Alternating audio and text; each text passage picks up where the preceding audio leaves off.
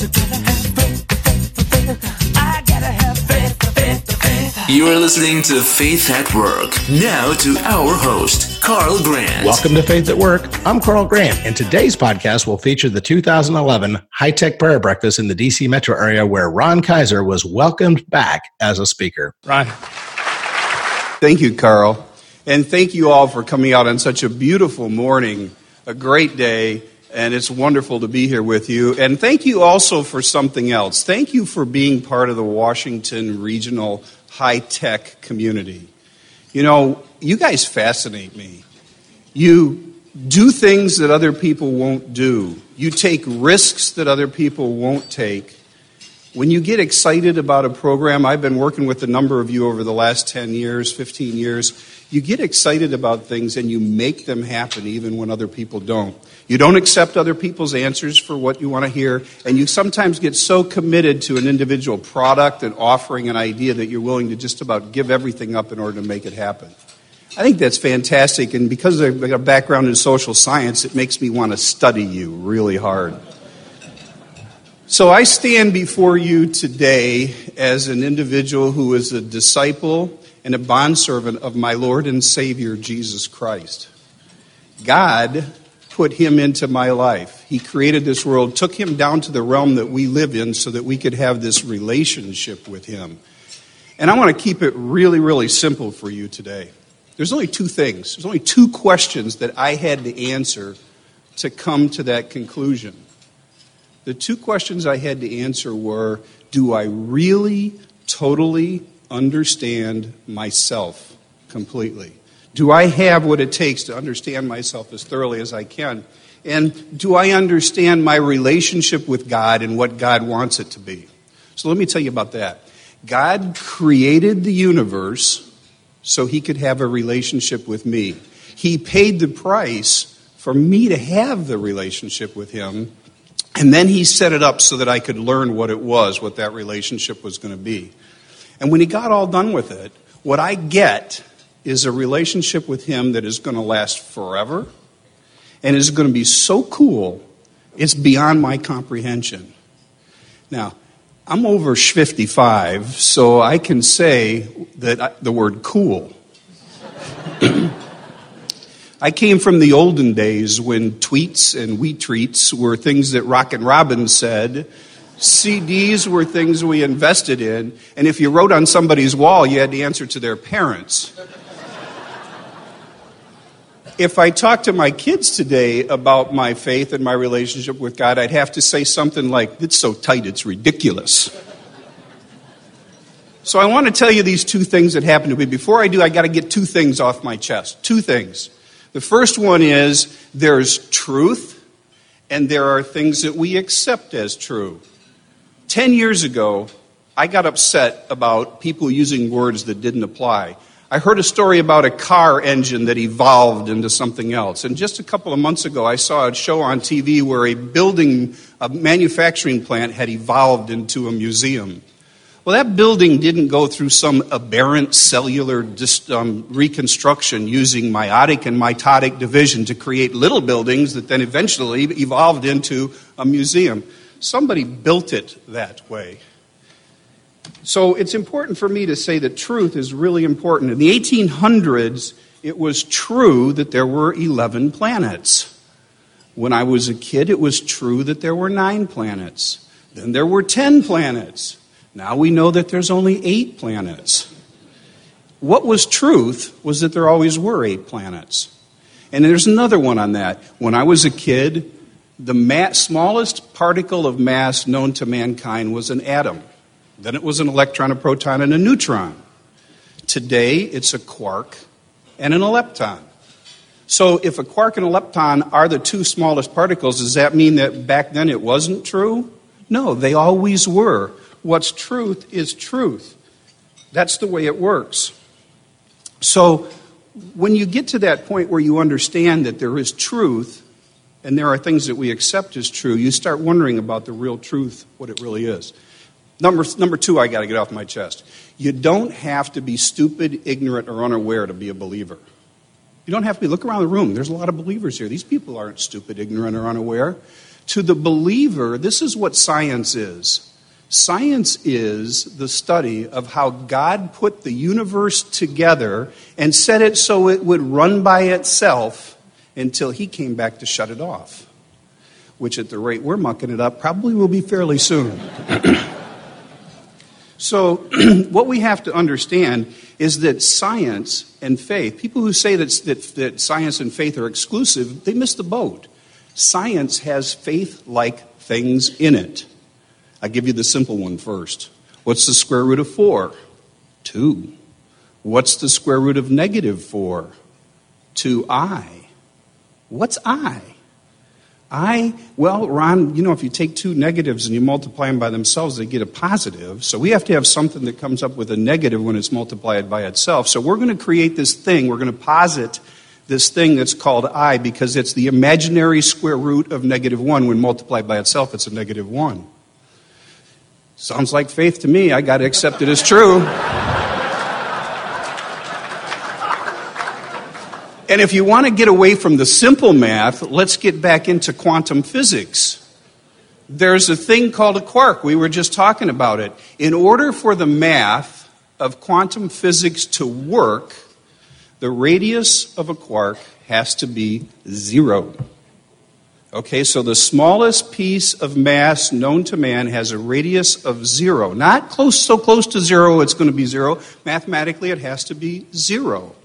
Well, if it's 0, that means that mass has no mass at all. What's foolish now? What should we believe? Well, in the first century, this guy named Paul was talking to some people at Corinth, and he wrote this. Now, Corinth at that time was kind of a combination of Silicon Valley and Hollywood, all rolled into one. In 1 Corinthians 3:18, here's what Paul told the people over there. He said, the guard against self-deception, each of you. If someone thinks he is wise in this age, let him become foolish so that he can become wise. For the wisdom of this age is foolishness before God. As it is written, he catches the wise in their craftiness, and the Lord knows that the thoughts of wise are futile. Believers might look ignorant to some, but the reality is that we know that when we get there, when we reach that second realm and with the Lord, everything's going to become clear and complete and real, and the truth will be known. And it's going to be awesome. In the meantime, we're studying what he did down here to put the thing together. We call that science. I think that's really important. So, back to the two lessons that I wanted to learn. The first thing I had to learn is, what about myself? What do I know about myself, and what can I not kid myself about in order for it to be true? Number one, I'm kind of a curious guy. I think I learned that from my grandfather on my dad's side. The day before he died, my grandfather was laying in bed, hooked up to an oxygen tank, and he looked at me and he said, I don't understand it. How do I get this oxygen out of this tank for a whole year? And of course, I'm, scientist. I've launched into cryogenics and how all this stuff works. And I got about 30 seconds into it, and I just stopped and looked at him. And he said, I know you know that I don't need to know this. But I'm going to do it anyway. I want to know. Even the day before he died, he was learning new things. The second thing that I learned about myself, I said it a minute ago, is I want to know about you. I want to learn about you. I could care less what Lindsay Lohan had for lunch yesterday. But what I want to know, when I look at you through a window. At the base of that window is the foundation of who you are. What are your values? What are the things that make you who you are? How do you change? What doesn't change about you? Then I have over here on this side the actual things that are happening. Well, the actual things that are happening, it's 8 o'clock in the morning. You guys had to drive all the way to get here. You're sitting here, you had a good breakfast, and I noticed that you had a real good conversation. I heard the buzz going on for networking. That's cool. Then there's the circumstances around what's actually happening right now. You had a long way to come. You might have a meeting at 10 o'clock. You might have one at 9:30, and this guy's got to get done talking for me to get there. So that's the circumstances, and then I have expectations. I once interviewed a young man for a controllership position when I was in the CEO of a job, and I asked him, what's your expectations? And he said, I want to sit in your chair. I said, that's great. You just changed my expectations about you. I'm going to hold you to a higher standard because if you want to sit in this chair, I'm going to demand more out of you. So your foundation, what's actually happening, your circumstances and your expectations, F-A-C-E, that's your face. That's how I look at you. I want to know these things about you. And finally, as a scientist, I always wanted to understand what it is that's unique about us human beings that make us stand out and are better than the other species. At first, we social scientists said that we use tools. Then we all saw 2001: A Space Odyssey and found out that chimpanzees use tools. Then we said it was communication. We have very complex forms of communication, and we found out that blue whales and other mammals have very complex forms of communication.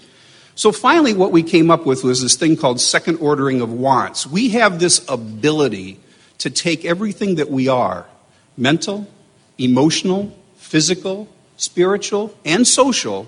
We have this ability to take everything we have and put that into some sort of hierarchical balance that's ordered based on what that is. Where do we get that uniqueness? Well, in the first chapter of the Bible, when God talked about himself, he gave information about himself to Moses. He said, "Let us make humankind in our own image, after our likeness, so that they may rule over the fish of the sea and the birds of the air, over the cattle and over all of the earth, and over all of the creatures that move on the earth." So God created humankind in his own image. In the likeness of God he created them. Male and female he created them.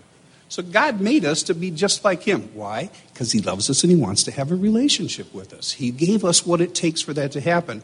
I have a friend, Mickey, who said it like this. He said, "You're born with a God-sized hole in your heart, and you spend your entire life trying to fill it." So let me pause and ask you a question. How are you filling that hole? In today's society, we have a tendency to think that we can fill it by answering just one of those 5 things: mental, emotional, physical, spiritual, and social.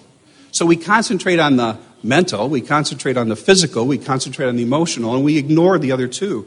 It doesn't work that way. The God of Abraham, the God of Ishmael, and my God said to us what it needed to be. In Deuteronomy chapter 6, he said, "Hear, O Israel, the Lord thy God is one. You shall love the Lord your God with all your heart, all your soul, all your mind, and all your strength." And then in Leviticus, he added in your neighbor as yourself. Mental, emotional, physical, spiritual, and social. That's what it is. So if you're going to be complete, you have to have this balance that puts all of this stuff together in a hierarchical order that you can understand. Let me give you just one. I like to move around here, but I can't. Let me just give you one more example of that, and it's about this thing called love. In English, we have one word for love. Love. In the Greek, there's 3 words for love: agape, philos, and eros. Eros is physical love. Philos is the love for a brother. And agape is the love for all of mankind. So love is not just an emotion. Love is a condition. It's a commitment that's built on the whole thing that pulls all of this together. If I know one thing about myself, I know that I make a lot of mistakes. Jerry, it's not 40 years, it's only 32. But if you want to know about the mistakes that I make, just ask my wife. She's here. She's the first one that can tell you all of my failings. She knows everything that I do wrong, and sometimes she knows it before I do. But she loves me. And the love that she has for me is based on ability to build this up over a complete set, over a period of time. That's what we're working on. And God willing, we're going to work on it for another 32 years. It's getting better all the time. Another friend of mine put it to me this way. He said, "When I tell my wife I love her, I don't want to hear her say, 'I love you back.' I want to hear her say, 'Yeah, I know.'" I think that's pretty cool. That's a complete understanding. That's what we need to be. So now, enough about me, and how is it that I got this understanding for who God is and what he does for me? And I have to go back and tell a story that I told 10 years ago, just so it can be the basis for telling a few more stories. It's the fall of 1989. I had just taken a company public and had a public merger of this life sciences company that was the world's first manufacturer of an enzyme immunoassay test kit for pregnancy. And we found out that we were violating the patent of our major competitor on a product that was 80% of our revenues. The CEO and I sent a letter to the chairman of the board, and we were summoned in front of the board. And when we got to the board and reviewed this, the board said to us, just shut up and go back to work. We knew that when we acquired the company. So we had to make a decision. We came back, we wrote the same letter back to the same board, only this time we copied the attorneys at the SEC, Baker McKenzie, and our auditors at KPMG. And the story of what went on after that is the company was eventually shut down, sold, and shareholders got paid off. But what happened to me? I was fired. Cleaned house. Got rid of everybody who did that. And so for a year, I'm working without a job. I got a 1.5-year-old son. Terry goes back to work. I'm working for guys taking roofs off of buildings, whatever I can do to get income. The interest rate's 18%. And so I walk into church one morning, and I'm a Lutheran. We don't go to altar call. I went up to the front of the church, and I said, God, I'm done with this. I need a job. I need to take care of my family. Within a week, I got an ad in the paper. The ad said, if you speak German, if you've taken a company public, and if you understand lasers and EDM, heavy, high-tech industrial manufacturing, call this number. You got to be kidding me. So I call the number, and the number is, I'm not talking to a recruiter, I'm talking to the president of the company. His controller had quit, and he needed somebody now. One of his attorneys was my wife's boss. His accountant was the very auditor, the only person in the entire southeastern Michigan area that knew what happened, that could tell him the full story. And I went on at that company to work for a company that was 485 years old, Charmy Technologies, part of George Fisher, one of the best jobs I ever had in my life. Did God provide for me personally at that time? I think so. Okay, now I'm going to fast forward to a couple more things that went the other way. I got out here, we sold Trusted Information Systems, we took them public, we took OTG public, we sold OTG public, and I'm not used to not getting job offers.